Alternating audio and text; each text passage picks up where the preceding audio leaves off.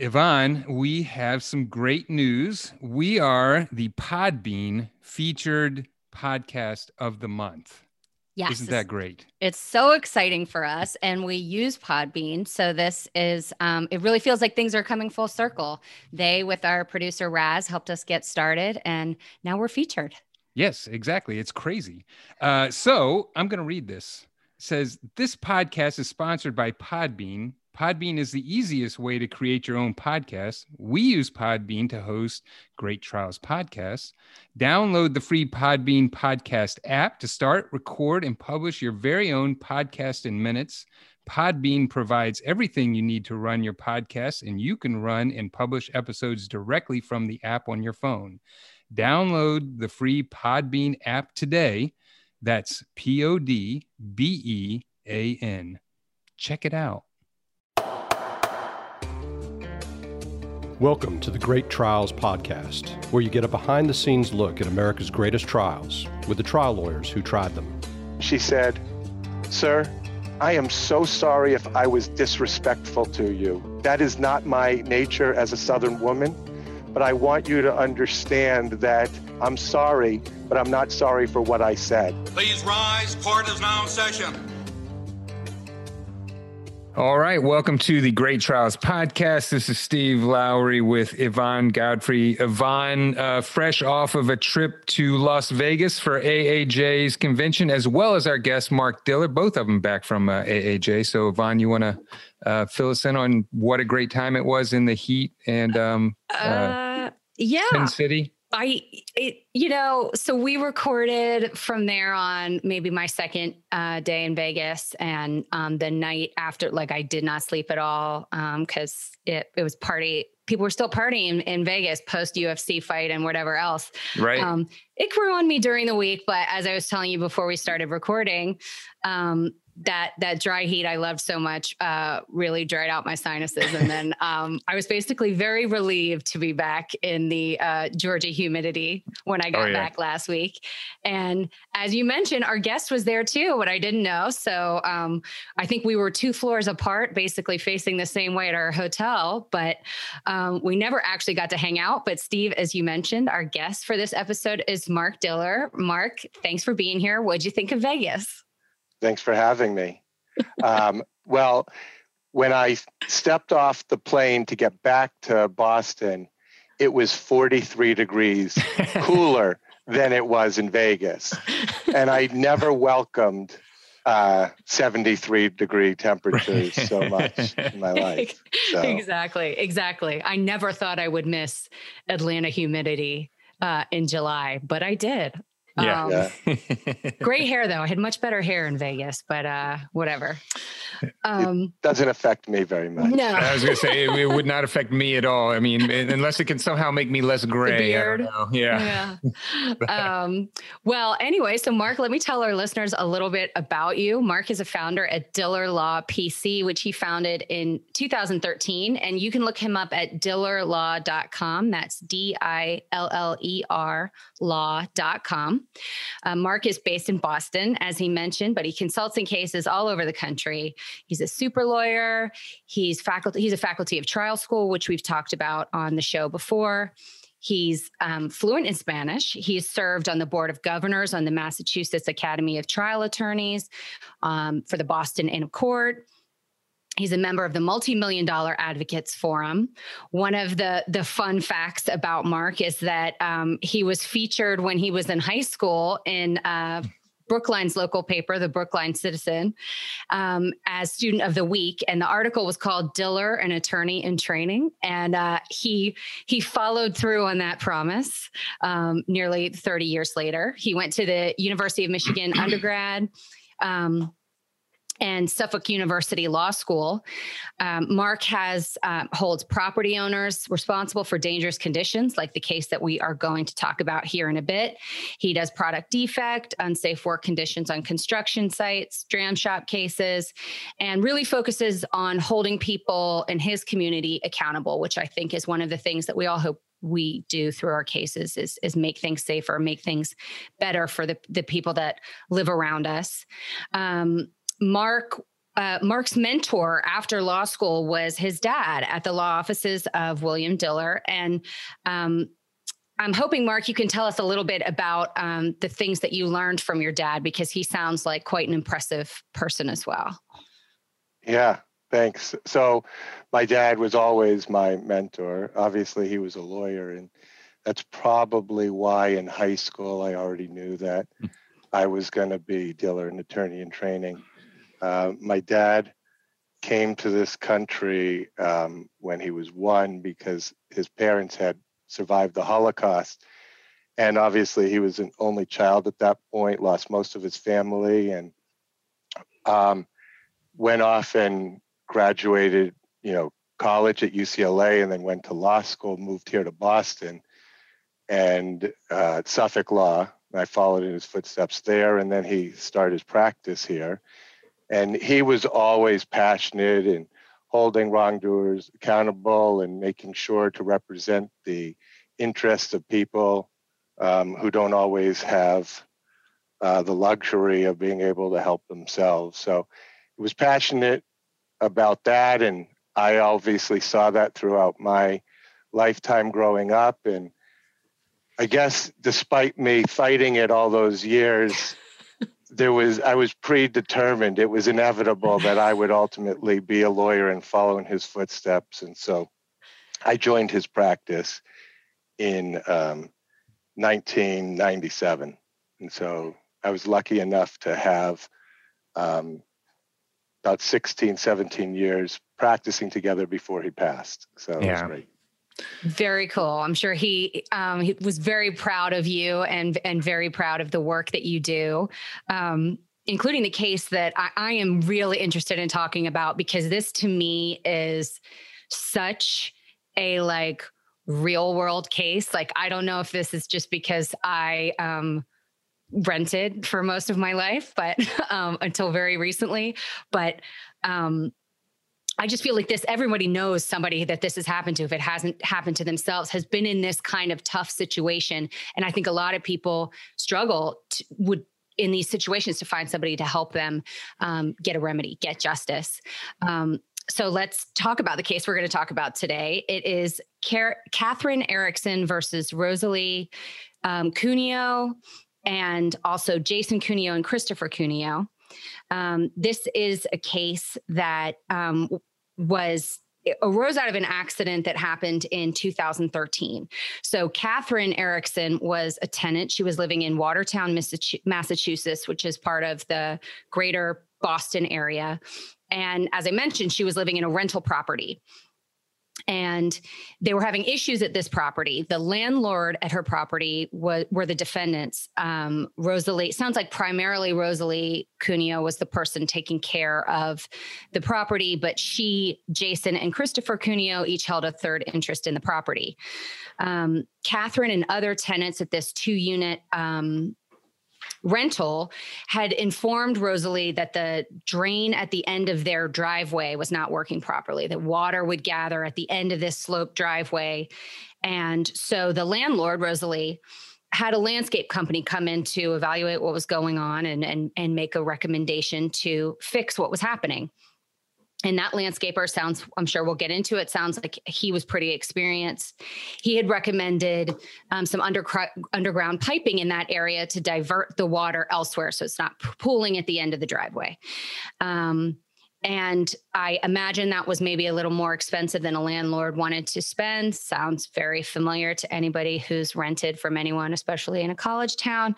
And not that I'm speaking for personal experience, but instead, the landlord said, no, instead of doing that, let's just replace this pipe that's broken and dig a bigger dry well. In that area.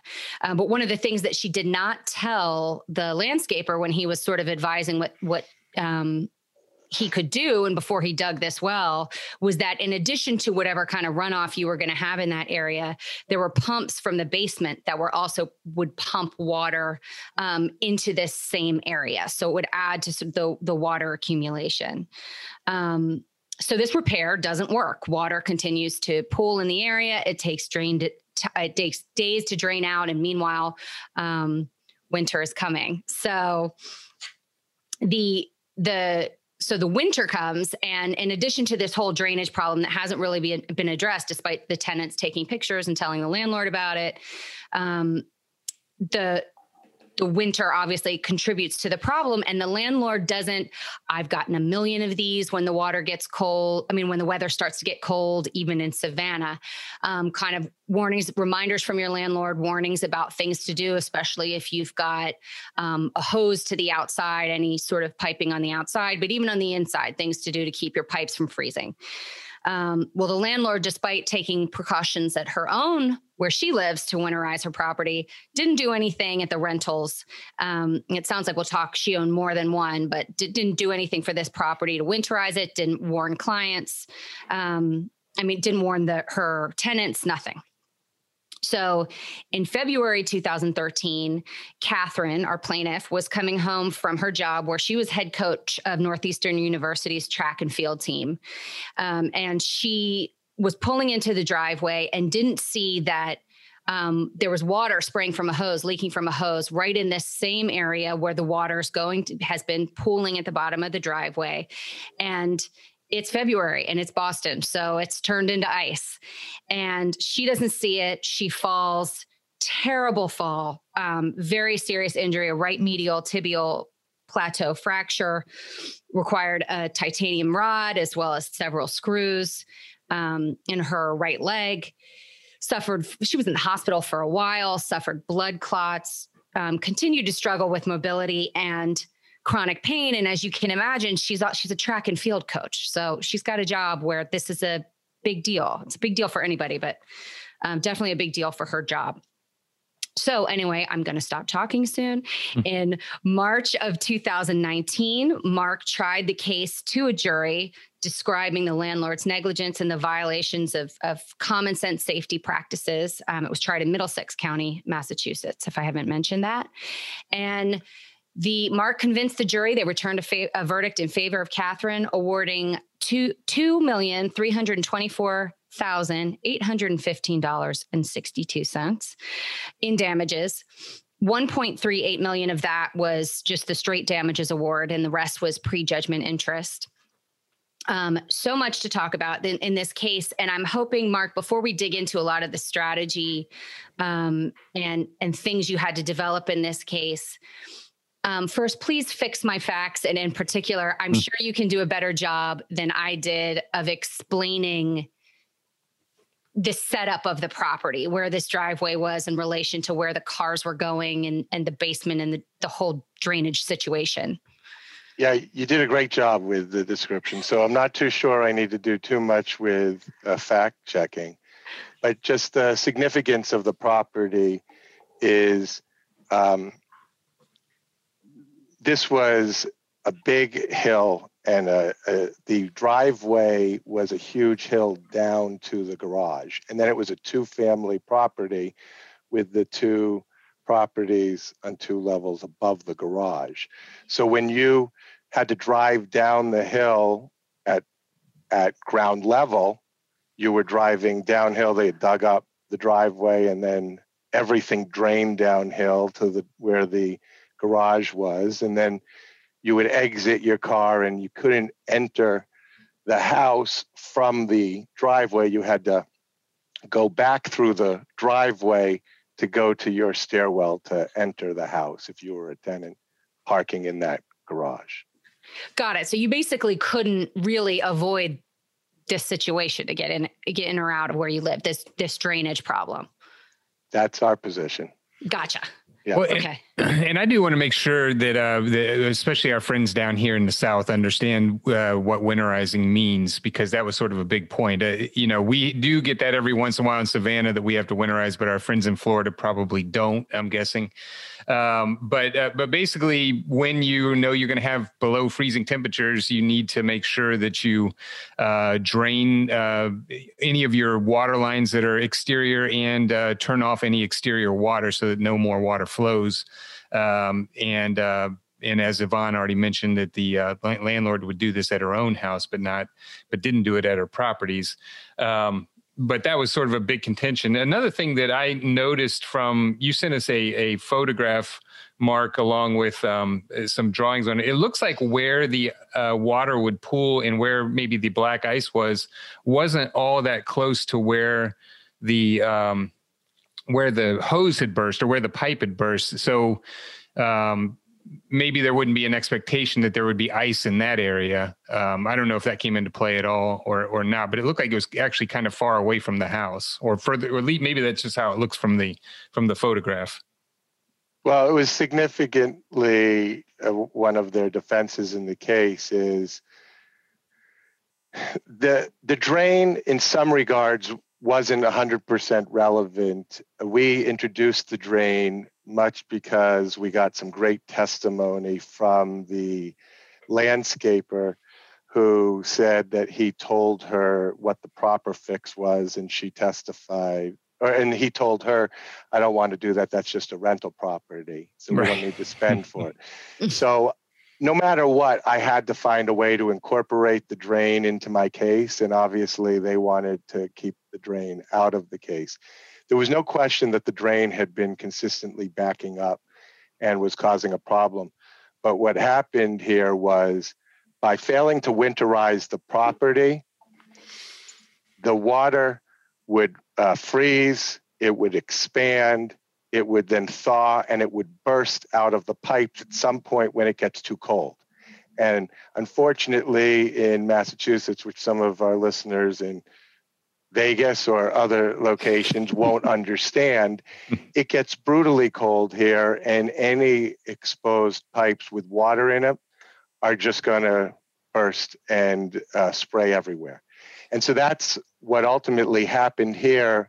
And the testimony from one of the witnesses, the next door neighbor, said that he just saw a plume of water that was spraying out of the spigot.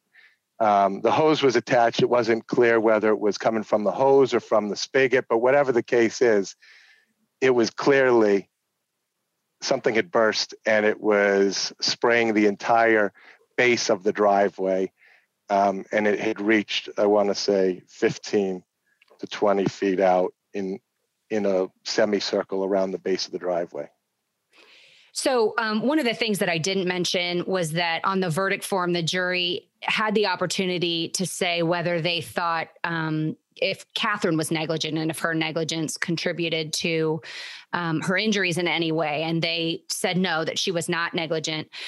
But I'm wondering, in looking at this case just generally and as a Bostonian, were you worried that that a jury would be, I guess, critical of Cathrine for not, not looking for ice or not knowing what needed to be done on the property herself as somebody who'd been living there for a while and who would be familiar with Boston winters? Absolutely. To be a Massachusetts lawyer and think that you're going to prevail on a snow and ice case before a Boston jury, you've got another thing coming. Right. I mean, they're like, please, but just come into court today. I slipped 5 times on ice, and I can't expect anybody to clean that up. So there was no question in my mind that that was a big issue. And that was actually the focus a lot of times on the defendant. So we actually accepted her portion of responsibility in front of the jury. We made sure that Cathrine did so in front of the jury. She took responsibility for her role, and we did so in closing. And the reason why the jury still came back with 0 is because the defendant accepted no responsibility and blamed Cathrine 100%. And, when you're weighing the responsibility of Cathrine, who only has seconds to perceive and react to the problem, when the landlord had months, if not years, to avoid this problem. That's how we wanted the jury to think about this case. And clearly they understood that. The defense wanted to focus on the event. They wanted to focus on the 12 hours between of that day before the fall, and say, well, my landlord never knew about it. She, how could she have fixed it? What could she have done? This was completely a surprise to her. She only learned about it after the fact. And you, by the way, live there and you should have known about it. So, and you should have paid attention to the fact that it's Massachusetts in the middle of a cold February. So watch where you're walking. And we needed to move the case away from the day of the event and move it as far back in time as possible. And we had some great evidence that helped us do that with her knowledge of the defect in the drain, which is the location where our client fell. And then we had the winterization of the property, which in Massachusetts, it starts to get cold already, sometimes by October, and they start recommending that. So this happened in February. So we had at least, 5 months? That's why I went to law school, so I could avoid counting. But, Right. You know, if it doesn't divide by 3, I'm not really sure what the numbers mean. But that's it. We looked back to the first points in time when that landlord should have been able to have avoided this inevitable event from happening. And we were happy to accept responsibility for the seconds that Cathrine had to perceive and react, but they needed to accept responsibility for the months, if not years, that they had an opportunity to respond to this situation. Yvonne, you know that the practice of law since the pandemic has started has completely changed. Completely changed. A lot more pajamas involved for me. Yes. A lot more working from the computer. Yes. And only getting dressed from the waist up. But you know who has helped that change and that transition immensely in our practice and can help everybody else in theirs is Legal Technology Services. That's right. I mean, being good at doing things virtually, at doing things through Zoom, through video conference, online, it's more important now than ever. I'll say Zoom or WebEx or whatever you use now. Legal Technology Services has completely changed how they do things in order to get you organized, looking good. Our depositions, our hearings, our mediations have all changed. And a big part of that is because we do them all virtually and we're doing them with the help of Legal Technology Services. So they get our exhibits in order, and you call up the exhibits by number, they'll highlight them, they'll enlarge them, they'll do whatever they want. And it actually flows really well. I do have to say, I think my depositions are more organized now than they were before the pandemic, because I used to just walk in with like a giant box of documents and then I'd pull out the documents and go through them. And now I'm much more organized because of Legal Technology Services. Yeah. And I mean, LTS, I'm going to call them LTS because we're on a first name basis. My favorite thing about them is that we work with them a lot. Their staff is really highly trained and you can always count on them to represent you well, whether they're doing your trial technology when we have in-person trials one day, or if they're handling your depositions or they're doing settlement videos, other kinds of videos documenting stuff for you. You can always count on them to conduct themselves well. Clients like them, judges like them, courts like them, lawyers like them. Yeah, the one thing that I have to say is when we're in trial, while I think we do pretty good in front of juries and hopefully they like us, they always like our trial techs, whether it's Bob, Taylor, Quentin, David, Liz, just any one of the people over there. They're all fantastic. And of course, Melanie, who runs the ship over there. But they do more than just exhibits. They do day in the life videos. They do settlement documentaries. They do demonstratives, and everything they do is just excellent. And you can look them up at ltsatlanta.com. And I can say that if you call them and tell them that you heard about them on the Great Trials podcast, then you get 10% off of your first service. So look them up at ltsatlanta.com. And I do want to say, even though they're based in Georgia, they do work nationwide. And I know they've done trials all over the country. But look them up at ltsatlanta.com. One thing I was wondering, and this is sort of along the lines of what Yvonne was just asking you, was that I noticed that your client had been living there since 2007. And so had been there 5 years or almost 6 years before this happened. And I'm wondering, did the defense try and put up any evidence like, well, they didn't winterize these 6 years before and never had a burst pipe, or, she knew about winterizing, never had this issue. I mean, those kind of arguments that since she had been there so long and there had never been, sort of a burst pipe before that meant that the defendant somehow has less responsibility. I was just wondering if that came up, and if it did, how you handled that.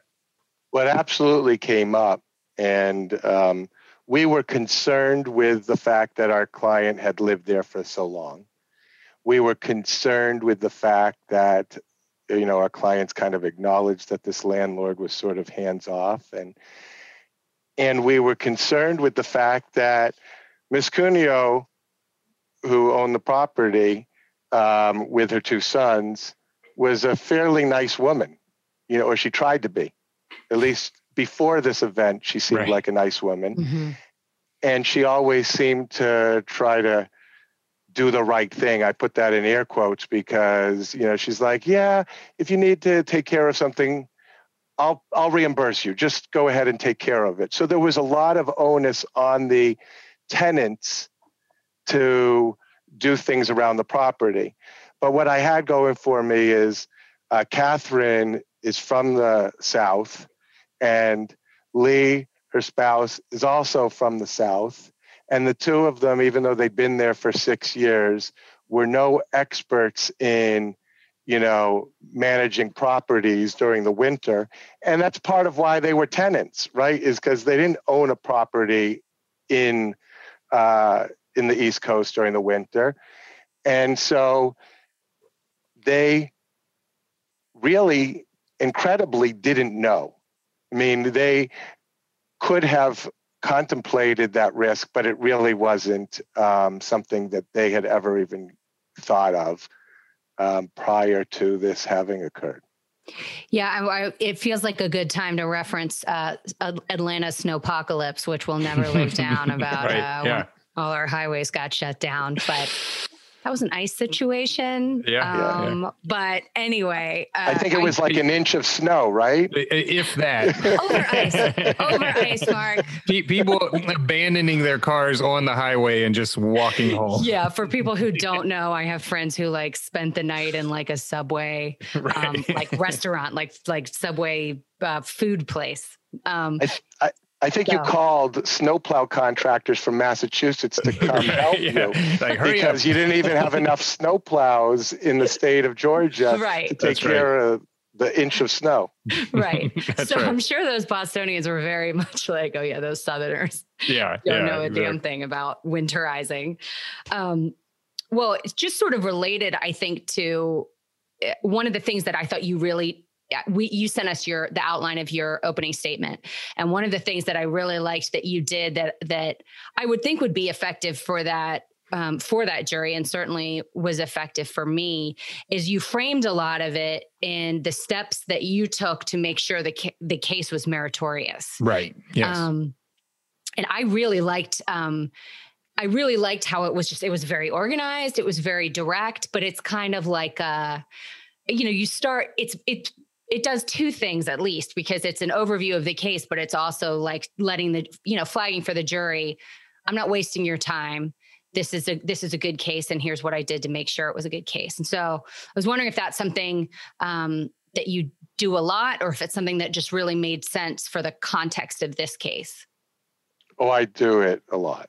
So, and I spend a lot of time doing focus groups as well. So I want to know what real life juries think is important. I recognized long ago that as lawyers, we have egos, and we go to law school and we learn to talk a different language. And then when we go back into a courtroom and we try to talk to a real life jury, they don't understand a word we're saying. Yeah. And then the things that we think are important mean nothing to them. Mm-hmm. So what was really important in our development of this case, and I do this in every one of our case openings, is I like to figure out what real life juries think is important and lay all that out ahead of time so that they hear, these are all the things that we looked into before we came here. This is the evidence you're going to hear.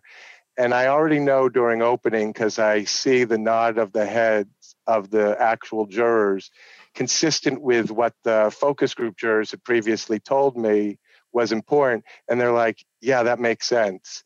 Yeah, no, that's definitely the responsibility of the landlord, or whatever kind of case it is. But in this case, we just laid out all of those steps that our focus group jurors had already told us was significant in the outcome of our case. And we chronologically put that in order for them so they would hear it and nod along with us as we were developing the story. Yeah, and just so our listeners understand,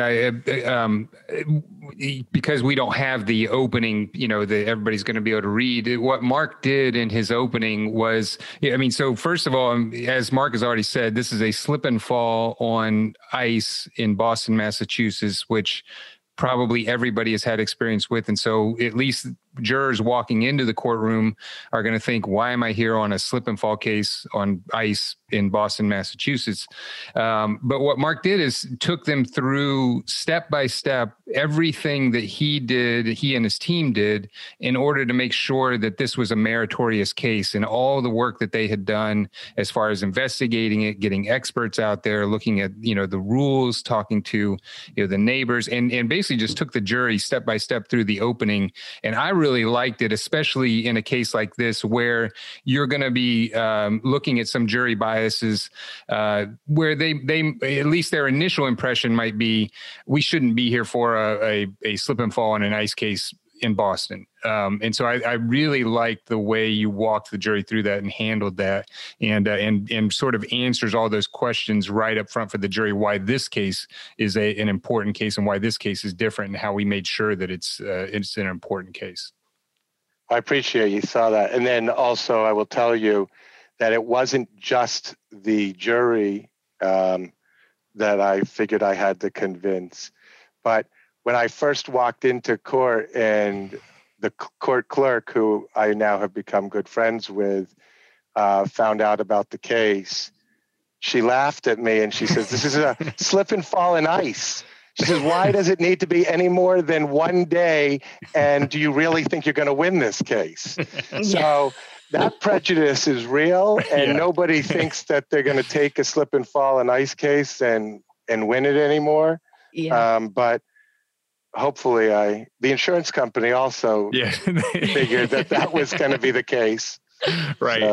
Well, and I think that points out how important courtroom staff is, and it gets overlooked by lawyers all the time. But I mean, not only, can they be your best friend in the courtroom because they're dealing with the judges, juries, they're dealing with everybody. But they see so many cases that they can sit there and tell you, like, look, what you're doing here isn't working. It's not a good case, or it is a good case. Or like, in this case, Mr. Diller, you've convinced me.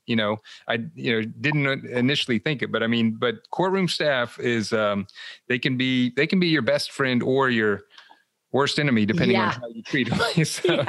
Yeah. I hope they're not my worst enemy, because otherwise I've chosen the wrong profession. Right. That's right. Marc, I'm hoping, especially since you mentioned it, you can talk a little bit more about the style of focus groups that you like to do, whether, you do the whole, sort of formal openings and closings, or if you kind of like to roundtable things, or if you do all different kinds of things.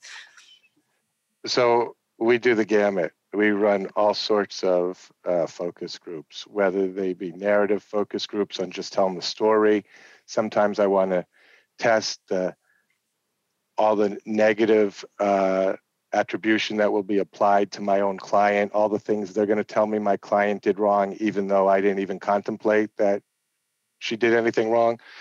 I mean, they'll tell me much worse than I could ever have conceived of. And then I want to know, well, how do you overcome that?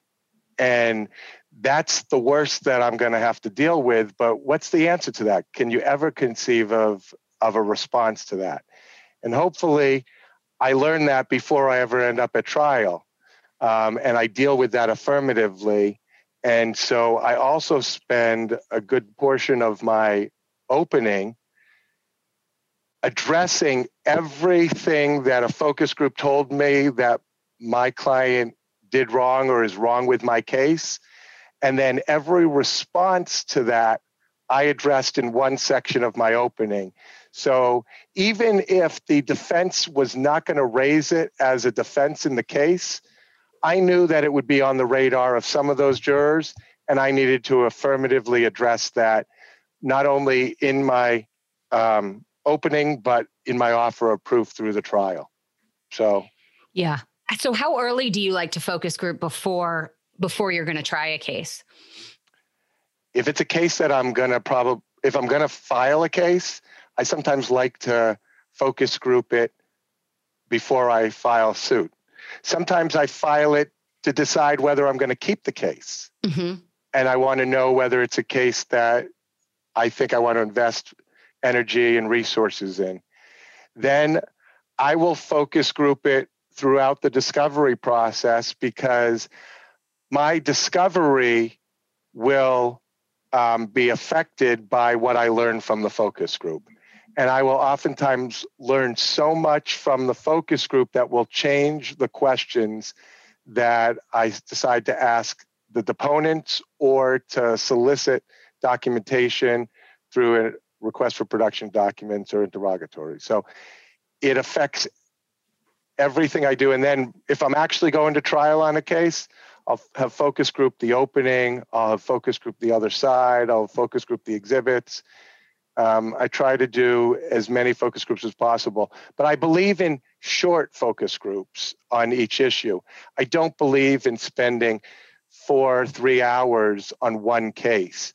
I'll focus group 5 cases in 1 3-hour session, and just kind of hit what I want to address during that short duration of time, and then take another focus group and then retest it. See, is that consistent? And I've evolved my case because of what I've learned, see whether or not it changes the way that they respond to that same set of facts.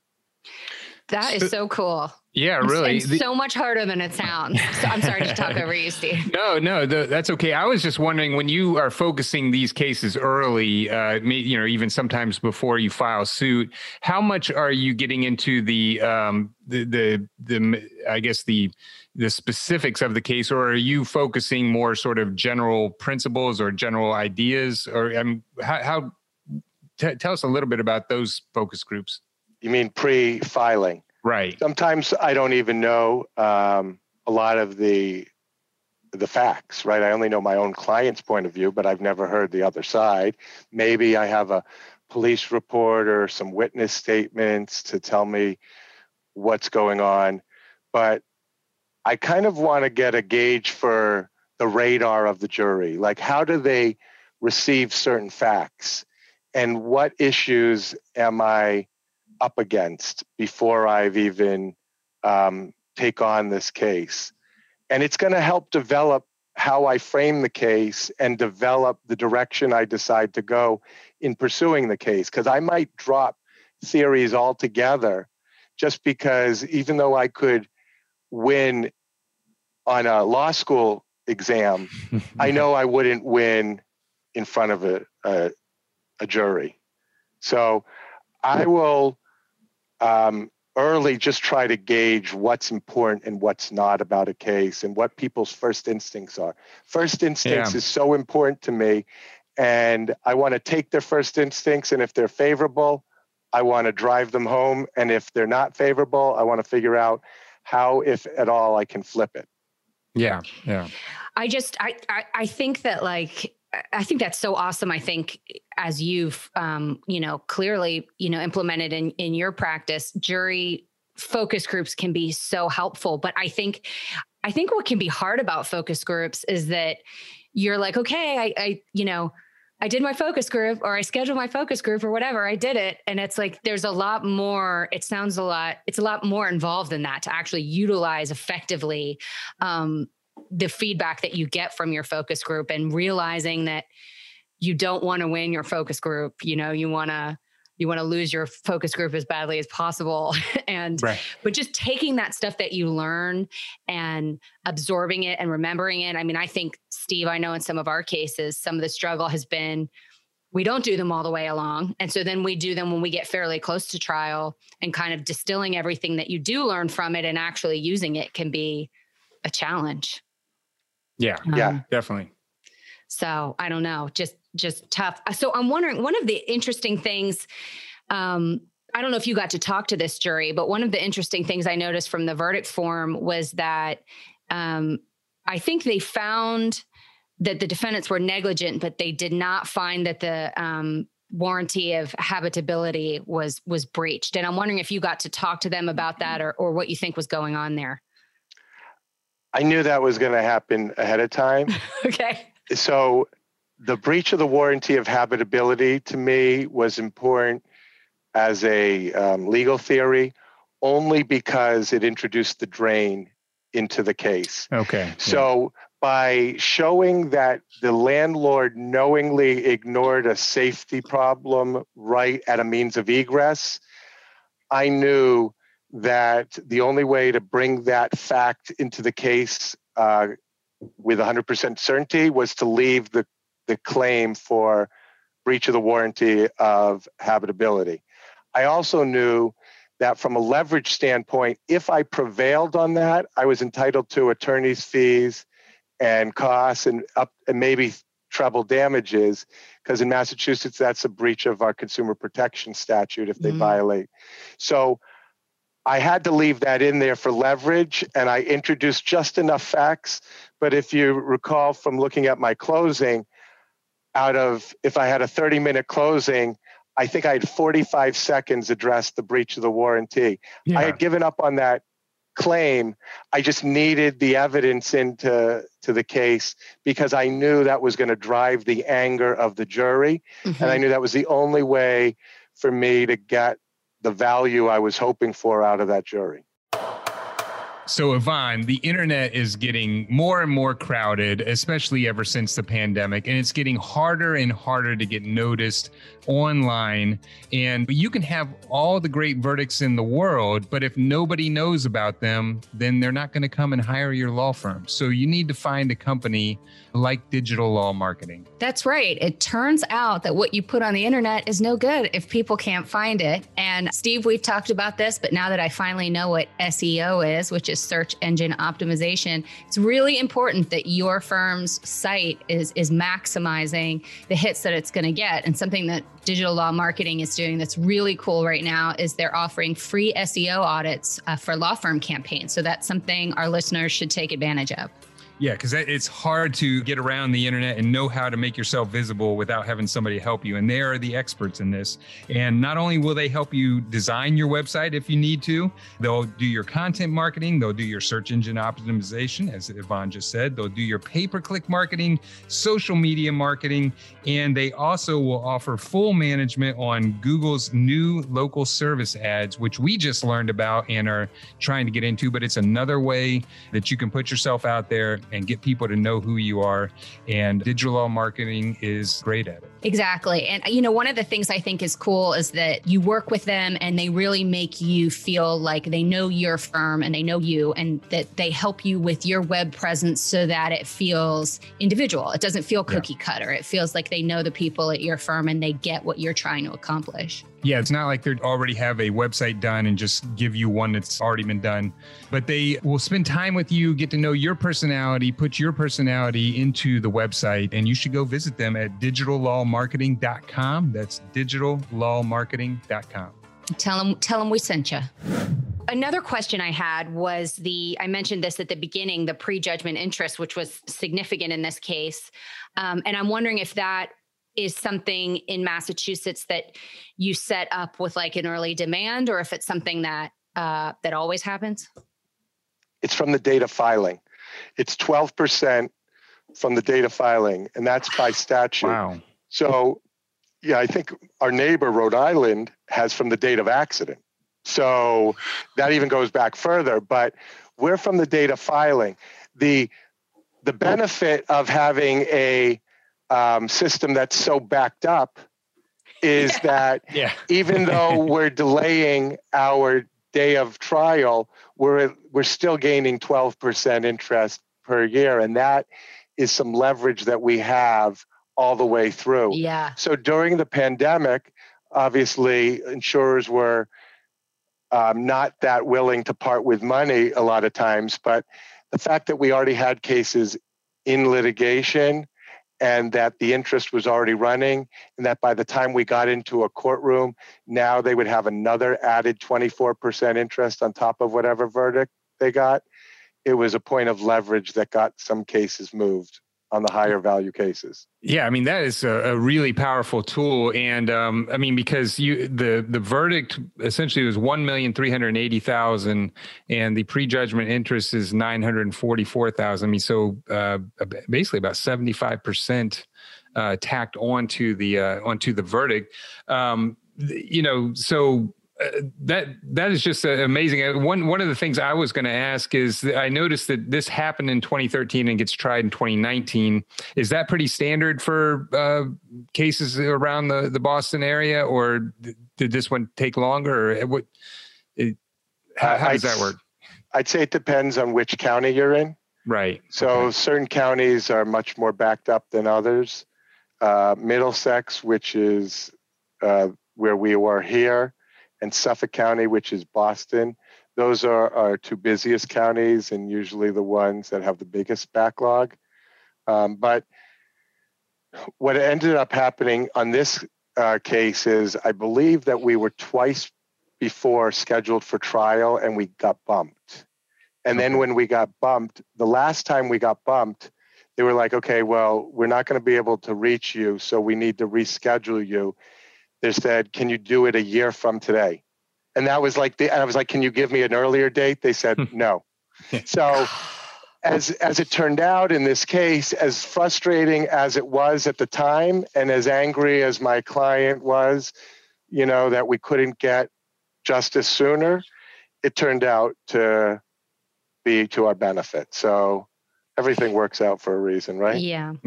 Well, and I mean, it makes sense that you would, I mean, from the standpoint, especially of somebody who has an ongoing injury, it makes sense that there would be some sort of acknowledgement of the fact that they basically, while waiting to try this case that they won, that they went out with this money that they ended up being entitled to. I wish Georgia had that. Yeah, really. But so I wanted to talk about damages, but before I moved on, Steve, was there other stuff kind of on the liability side you wanted to talk about? Yeah, two issues I wanted to cover, and you sort of touched on it, Mark, early on, which was Miss Cunio.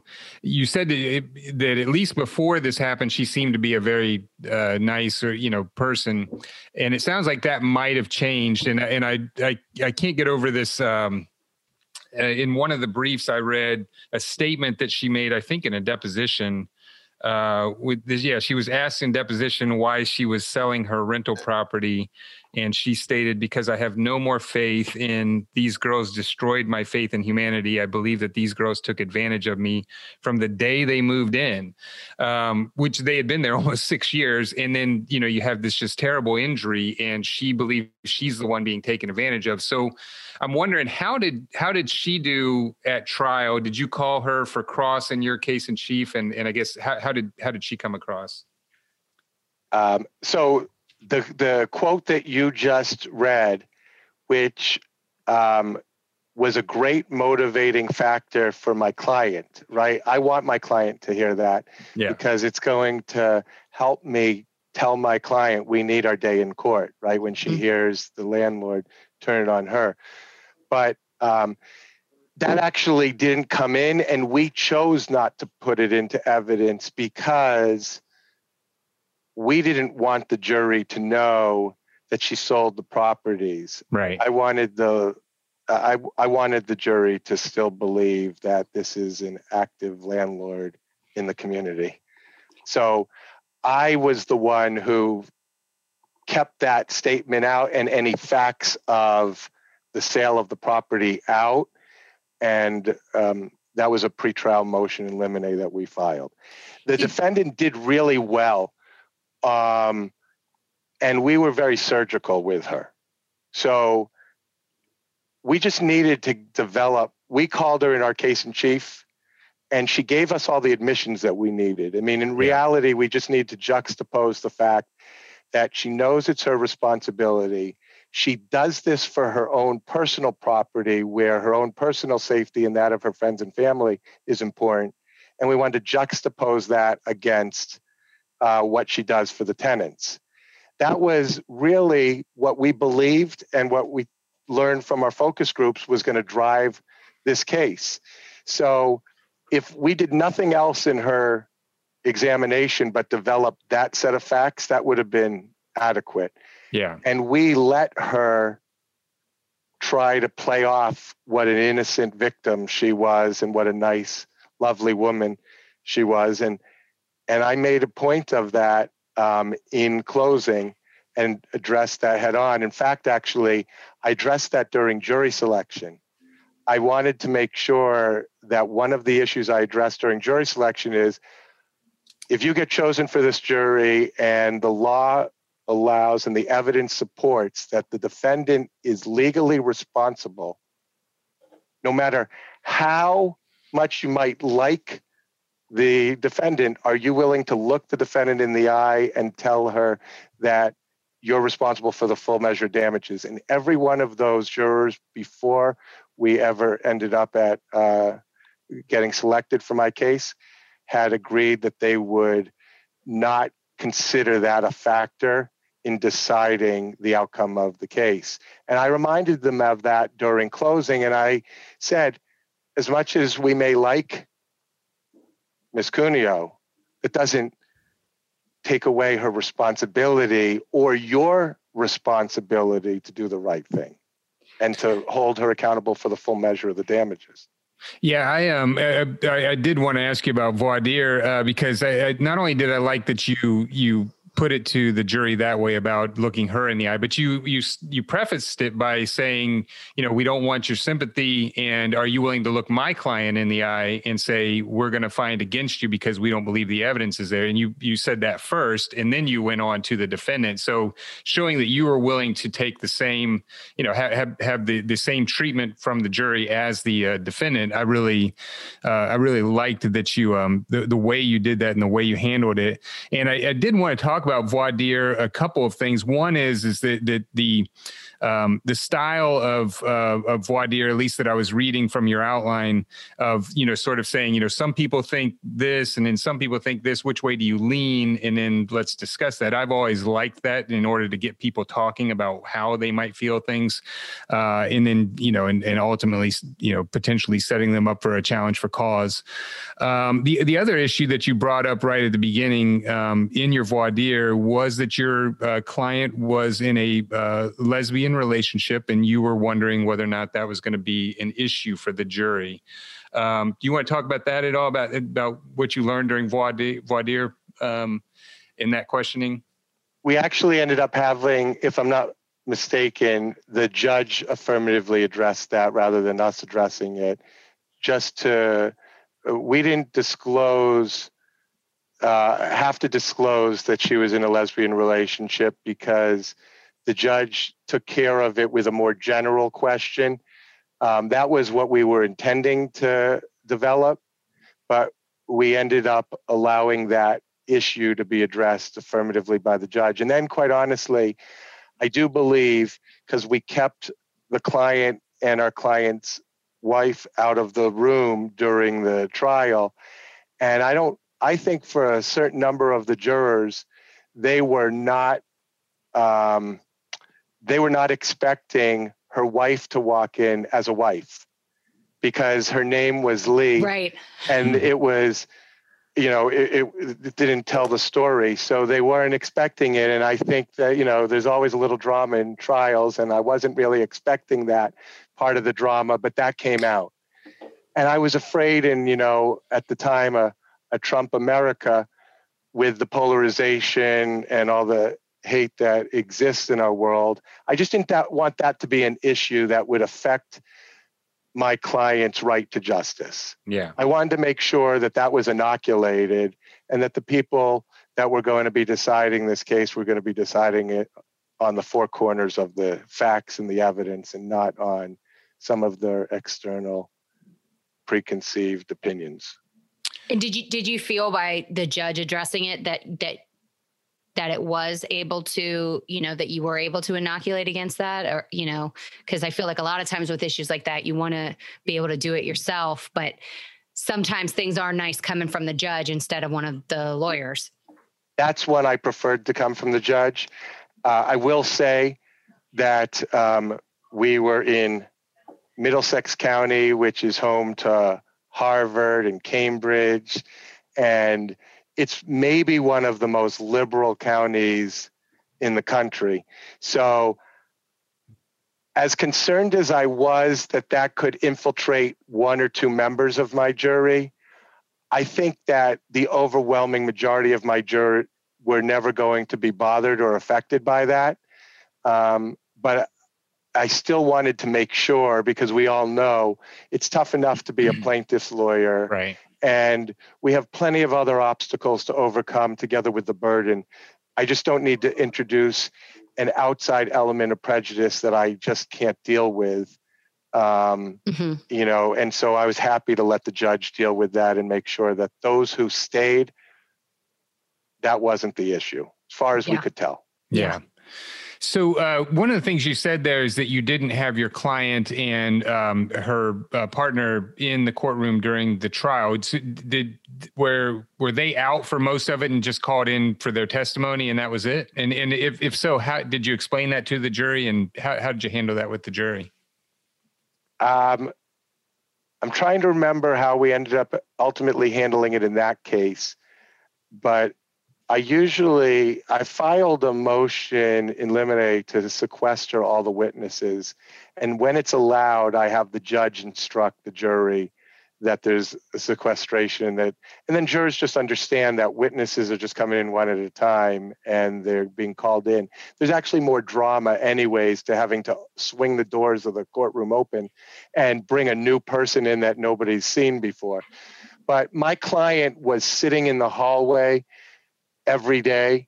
And so the jury was going to know that she was there, taking it seriously, because they would have to probably see her at one point when they went to the elevator or walked past, but they may not have seen her in the actual courtroom. And I think that it was understood.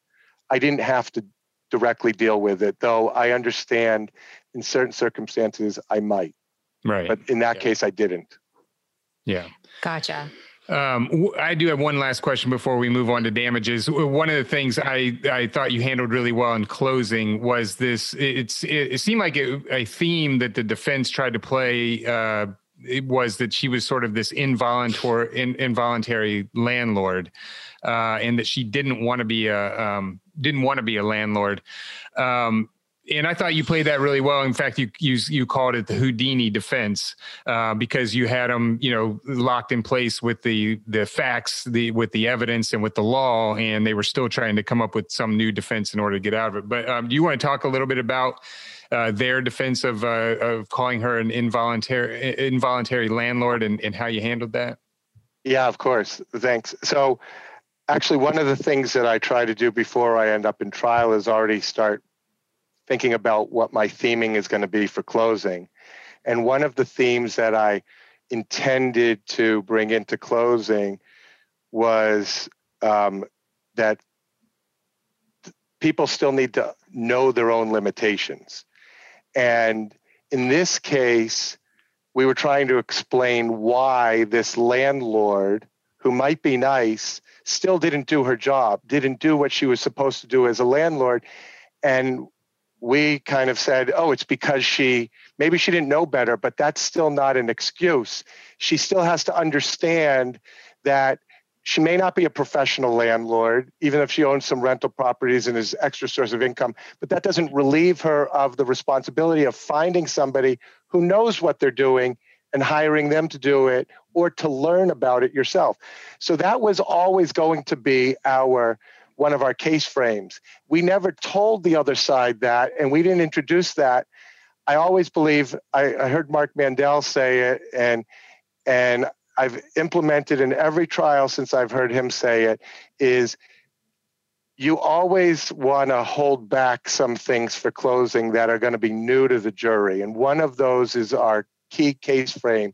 I don't want to deliver our case frame too early. And in this case, knowing your limits was one of our key case frames that we held back. And throughout the case, It was a gift that the other defense attorney gave to us right away in opening when he made up some defense that doesn't exist in Massachusetts law, where he said she was just an involuntary landlord. She was an older woman. Her husband was the professional landlord. He owned all these rental properties. He died.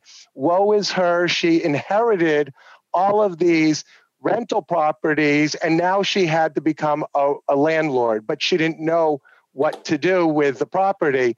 So she tried to do the right thing, but it wasn't like her profession. And she was just never in this just to make the money. She was kind of forced, this was forced upon her. And once they hand delivered that to us and they made that part of the case, I never objected. I let it filter into the case. I almost encouraged the defense to keep digging that hole, because in closing, I knew that I could bring out that line about the Houdini defense. When you've got them locked in, on the law, and you've got them locked in on the facts and the evidence, they got no way out, so they just make crap up and throw it up against the wall. They call that the Houdini defense, and they're hoping that jurors like you are just going to accept that and give them a pass. Yeah. And that's what they did in this case. And the involuntary landlord, I said, I asked them, because luckily we gave the jury instructions ahead of time before we did that part of the closing, but I was like, go ahead, look at the jury instructions. You'll see nowhere in those jury instructions anything about this involuntary landlord defense. It doesn't exist. It's made up. It's just a Houdini defense, orchestrated by the defense lawyer. Yeah.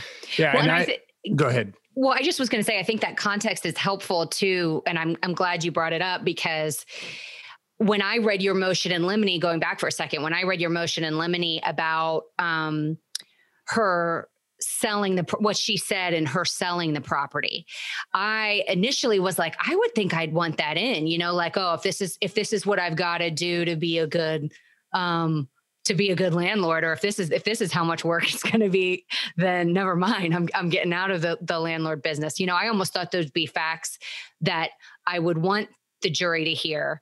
But the flip side is knowing that they were going to go to this involuntary landlord place and having them think that she's still this forced landlord around town is fantastic. Yeah. Well, yeah, and I'll just add the theme that you held back, knowing your limits, because you did make a great point in closing, which was, look, if she felt like she didn't know what she was doing or couldn't do it or didn't like doing it, she could just hire a property management company, and they'll do it. And all she's got to do is basically sit back and collect checks, and they'll take a small percentage. So I like that you had not only, that you addressed the fact that she was making this claim about involuntary landlord, but that there was a solution to it that she just, hadn't done for more than 13 years. I think you pointed out. My partner in the case, attorney Rich Mucci, who I'd be remiss if I didn't mention his name, but he came up with that line, which is, there's more to being a landlord than just collecting the rent checks. Yeah. And it really resonates. And then we used that as part of our theming of the case. Yeah, I'm wondering, did you get to, and I can't remember if I saw this in your outline, if you got to really explore with the jury how many of them were renters and homeowners, because I feel like renters, that just like hits home. Well, we addressed the responsibilities of landlords or of property owners and landlords specifically in voir dire. So we explored that, but on the four corners of the jury form, I think we could tell whether or not they own the property or rented it. But regardless, we elicited that during voir dire indirectly by talking about the responsibilities and their expectations for landlords, because we wanted to juxtapose the responsibility of a landlord with a tenant who was living at that same property for 7 years. And she's there, my tenant was there 24/7, and she would know better what's safe or unsafe about that property than the landlord who just owns the property. And I needed to understand, is the jury still going to expect that the landlord has responsibilities notwithstanding that? Yeah. Yeah. Well, one of the things that I really wanted to talk about in damages, and some of what we've already talked about, we always like to talk about how you handle your client. But one of the things particularly that I think is useful to for our listeners to hear about is like, you could oversimplify this case and, describe it as a broken leg or a bad leg break. And I'm interested in how you, what you did with the witnesses to really set up the severity of the injury, the implications of the injury. And I'm also curious, I'm not sure if it's in what you sent us, whether you introduced the medical bills or, whether you had the jury kind of work, whether you felt they'd be an anchor and let the jury kind of do their thing. Sure, I'll address that first. I waived all medicals. So we introduced no specials in the case. I didn't want that to be a low anchor in the case. And so that was the right decision for sure. Yeah. So with regard to the damages, they always said this is just a broken knee case and with a questionable liability. And the insurance company offered $75,000, I believe was their high offer on this case. So, they said, you're not going to win on liability. And by the way, it's just a broken knee. And my client, who was really a remarkable woman and still is a remarkable woman, she recovered fairly well. And she was one of the first women in the nation to cross over and be a men's Division I men's and women's track coach. So she had accomplished so many great feats, and we wanted to build up that story and talk about everything that she had accomplished and all of her dreams. Because I do believe that the most significant damages are the damages that are behind the eyes and in between the ears. The emotional consequences of the physical injury are far greater. Mm-hmm. And for my client, the physical injury was serious, but it was so mentally taxing on my client's psyche because of who she was and how amazing she was and what a part of her identity her athletic prowess was. I mean, one of the ways that she motivated her athletes, her male athletes, is they would stand up and they did like the javelin or the discus throw. And they would stand up and they would screw up. And she told a story, I think the story came out during trial, that the number one recruit in the country was on her team in like the the javelin or the discus or the shot put. I don't remember which one. And he was this big, strong guy from the Midwest. And he was in there during practice in his first year. And he was an emotional wreck. He just couldn't get it right. He was just screwing up every which way. And she was like, get out of the way. And here she is, a woman who's crossing over into a male-dominated sport. She says, move out of the way. And she takes that same male shot put, which is much heavier than the one that she's used to throwing, and she shows him exactly how to do it. She throws it so much further and better than he ever did it. She says, is that so hard? Now get in there and do it yourself. That was one of the ways that she motivated people. Her athletic prowess was such a significant part of how she helped motivate her male athletes. And so even though she went on to win Coach of the Year after this injury in her division, she still felt like she was inadequate compared to what she was capable of being because she couldn't do some of the things that she had done to motivate her athletes. And so when you talk about the damages, we filtered that in we brought in one of her co-coaches to talk about what it was like to see her in action and how, she went from running along the sidelines with her team during all the track events to having to be wheeled around in a wheelchair. And then we brought out one of her top recruits, who was a woman who was, that was projected to be an Olympian. And my client had recruited her to the university. And this woman took the stand and said, I was there because of her. I had so much to learn. And she was out for like 1.5 years of my time there. And I felt such a loss by not being able to have her teaching me the way that I wanted her to. And so we did that to kind of demonstrate that I don't care.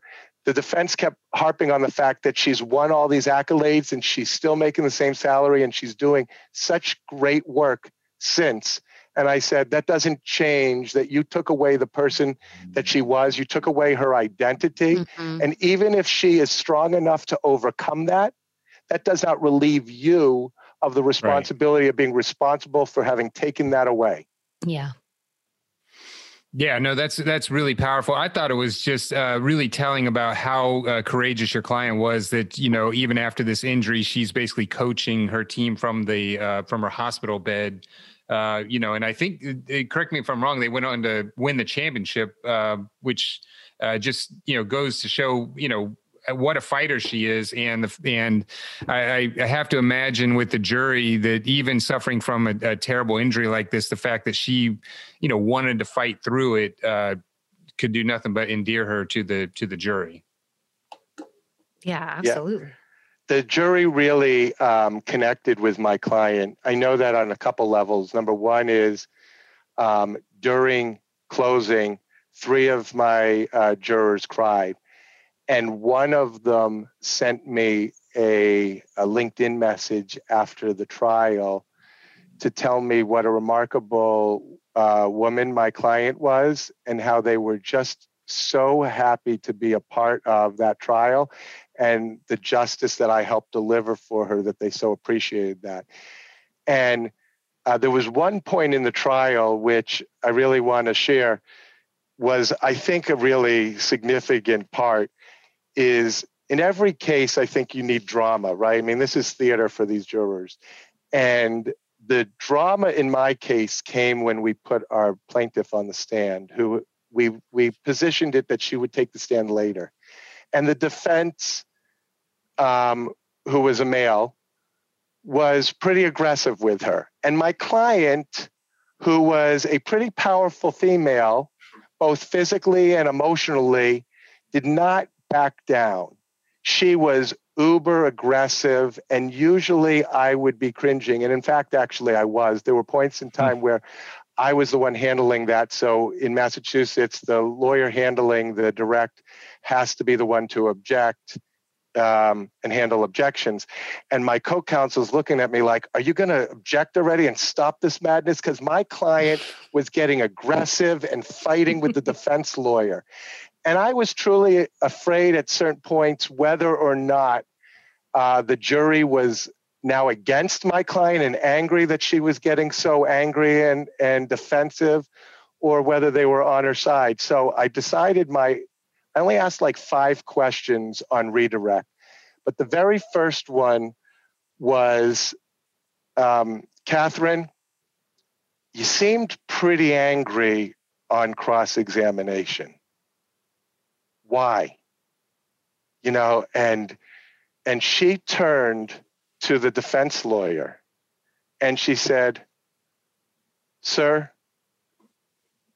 I am so sorry if I was disrespectful to you. That is not my nature as a Southern woman, but I want you to understand that this case is my life.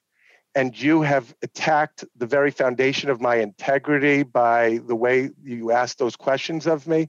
And if so, I was a little aggressive and I was a little adversarial in the way that I handled it. I'm sorry, but I'm not sorry for what I said. And that, I didn't really need to say anything else beyond that. Yeah. It wasn't planned. I could not have scripted a better answer. In fact, I probably didn't even do it justice because it was probably more articulate coming from her. But that jury, whatever anger or whatever negative feelings that they had towards my client leading up to that, totally shifted the way that she answered that redirect question. And I knew that most of those jurors, especially the women on that jury, were fighting for my client. Yeah. It's always challenging to have a male cross-examining a female and get aggressive.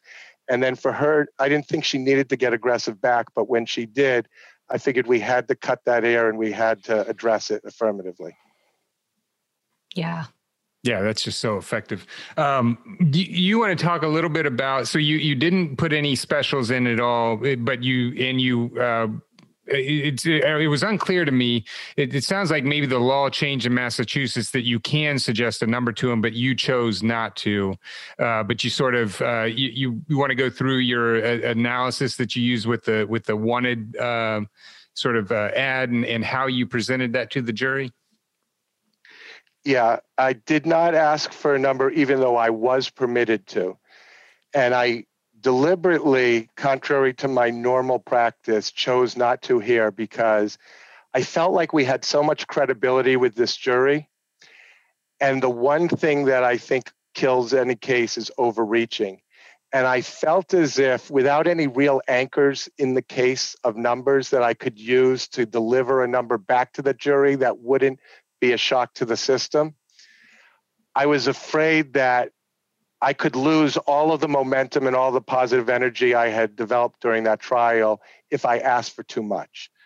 So I decided to then tell them that we trust them to do the right thing and deliver the right number. And my client has assented to us giving them that power, which is empowering the jury. And then we used a want ad. I mean, of my closing, if it was 30 minutes long, I'd say 5 minutes was allocated to damages, even though that's such a big part of our case. And I just need to summarize it in a want ad because it's really hard, I think, to ask a jury to put a number to somebody's suffering. So I equated it to a want ad, which is a familiar tactic that many lawyers practice. But when I read the want ad saying, if you were applying for a job and this is what your life was going to be like after, how much value would you apply to this want ad? That's where the jury cried. And that's where actually in every trial that I've done it, it's the one time that my client has said to me afterwards, that was the most powerful, because part of your closing. I never tell my own clients about my closing because I want them to be in the room and reacting naturally. And my client cried when I read the want ad because it was so real to her. And the jury only cried because they heard and saw her crying as I read that want ad. And it was short and deliberate, but it was just enough to get the emotion from the room. And I thought it was effective. Yeah. Well, and it gives them what they need if you're, as you point out, if you don't have other numbers with them for them to work with, and if you're not going to suggest to them a number or suggest to them a range, then it gives them the tools that they need about how to think about it in a way that is, everybody can at least has some kind of basis or framework for thinking about the one ad idea. And but then on top of that, to that have be a real emotional moment, both for the client and for the jury, you had to be feeling pretty good about that. Yeah. Sometimes it works. Yeah. Right. Yeah. Sometimes it doesn't. Right. But hopefully it does more often than not. Yeah. Well, Marc, I don't know if you got a chance to talk to the jury afterwards, but so the amount they gave you was $1,380,000, which we've already talked about. Did they give you sort of any indication of how they came to that amount, which is clearly much more than the $75,000 the insurance company had offered you? Yeah, you know what? At that point, We didn't get to talk to the jury in Massachusetts. You are permitted to, but only upon motion of the court, and you got to disclose it. And while there's an appeal pending, I don't want to go that direction. So they tried at certain points for a period of time to challenge the verdict, and ultimately they dropped that appeal. But I did not have a conversation with the jury other than when the juror solicited my attention in that LinkedIn message, and that was the only time that I got any communication back. But I would have preferred to have talked to the jury. Yeah. But the one thing I will say is I spent so much time doing focus groups that I kind of understood what the jury was thinking of. How they come up with a number is beyond me. I don't know. I wish I could have anchored them with some really great number. I think I would have driven the value even higher. But compared to 75,000, right, I wasn't disappointed at that point in time. Yeah, exactly. Yeah. Well, Marc, it's certainly a just really great work. I want to make sure, is there anything about the Erickson versus Cunio case that you want to make sure our listeners know that we haven't had a chance to talk about? No, I think this was really nice for me to revisit this case. It's been a while since I thought of the case, and it forced me to call my client and connect with her and find out how she's doing in advance, and refresh my own recollection on all the things that we had done here that worked. So I'm really happy that they did. Yeah. Well, I mean, on that, how is your client doing? She's doing great. Actually, after this case, after this injury, but while the case was going on, she actually assumed the role. I want to state the role correctly, but she was the director of our United States Paralympic track and field team, because awesome. She understood what it was like to feel disabled, even though she wasn't. And so she felt like she could really contribute. She was already part of the U.S. Olympic team coaching staff, but now she moved over to become the director of the Paralympic team. And she's since moved to Minnesota, where closer to family, and she's taken up another, I think it's Division I coaching job. So she's doing great. Oh, that's fantastic. Wonderful. That's fantastic.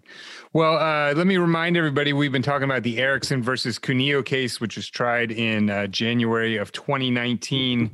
I had to check that, January of 2019, and resulted in a total verdict, including prejudgment interest, of $2,324,815.62. Was tried up in Middlesex County, Massachusetts. And we have been talking to Marc Diller of Diller Law PC. And if you want to look up Marc, you can go to dillerlaw.com. That's DILLER law.com. Marc, thank you so much for your time. Hey, Steve and Yvonne, thank you. Thanks for all you do for our side of the bar and for helping make trial lawyers better. It's really a great forum, and I really feel honored and humbled that you included me in the discussion today. So thanks. Well, we appreciate it, and it was just a great discussion and really just great work at trial. So congratulations on that. Ladies and gentlemen of the jury, have you reached a verdict? Thank you for listening to the Great Trials Podcast. You can visit us online at greattrialspodcast.com. We realize in the show that sometimes we use terminology that not everybody would be familiar with, or that we haven't always explained every part of the jury trial process. So we've done two special shows, one on legal terminology, and Yvonne, that's going to be hopefully not that boring. We've included a number of people in that so that we can make that more entertaining, and a show on the jury trial process. And we've also put links to those episodes on our greattrialspodcast.com, as well as a glossary of the legal terminology on the website. Yeah, so check those out. If you have a trial you would like to be featured on the Great Trials Podcast, or if you're a trial lawyer and you want to be on the show, Or if you're just a person who has something that you want to say to us, please email us at info@greattrialspodcast.com. Note, if you have something mean to say, we don't have email. Right, exactly. We only need positive commentary. Yeah, we're fragile. Yeah. You can also rate or review us wherever you get your podcasts, Apple Podcasts, Stitcher, Spotify, Google Play, or wherever. Again, if you have something mean to say, our podcast is not available for review. We also want to thank the people behind the scenes. One is Taras Misher, who is our podcast extraordinaire. He is from Podcast on the Go. And Allison Hirsch from Capricorn Communications. She is a magician when it comes to putting these shows together and getting them scheduled. And this has been the Great Trials Podcast, and we appreciate your time and hope you'll listen again. Thank you for listening.